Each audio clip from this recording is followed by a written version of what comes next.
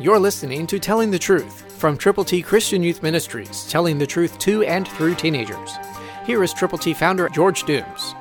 Believe on the Lord Jesus Christ. One of the wonderful promises in God's Word is 1 Corinthians 15:58, New King James. Listen, "Therefore, my beloved brethren, be steadfast, immovable, always abounding in the work of the Lord, knowing that your labor is not in vain in the Lord." What a wonderful thing God is saying to you and to me.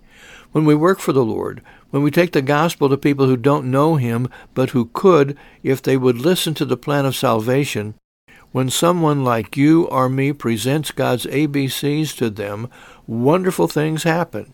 So if you are one of the brethren, if indeed you have admitted you've sinned, if you've turned to Jesus from your sins, if you have believed on Him, if you've confessed Him publicly, then you are challenged to be steadfast, to be immovable, to be always abounding in the work of the Lord.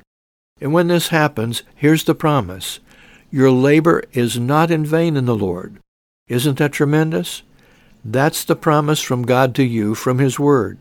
So go with the gospel and tell people how to get to heaven. You can if you will. Someone out there is waiting for you to be the catalyst, the communicator of Christianity.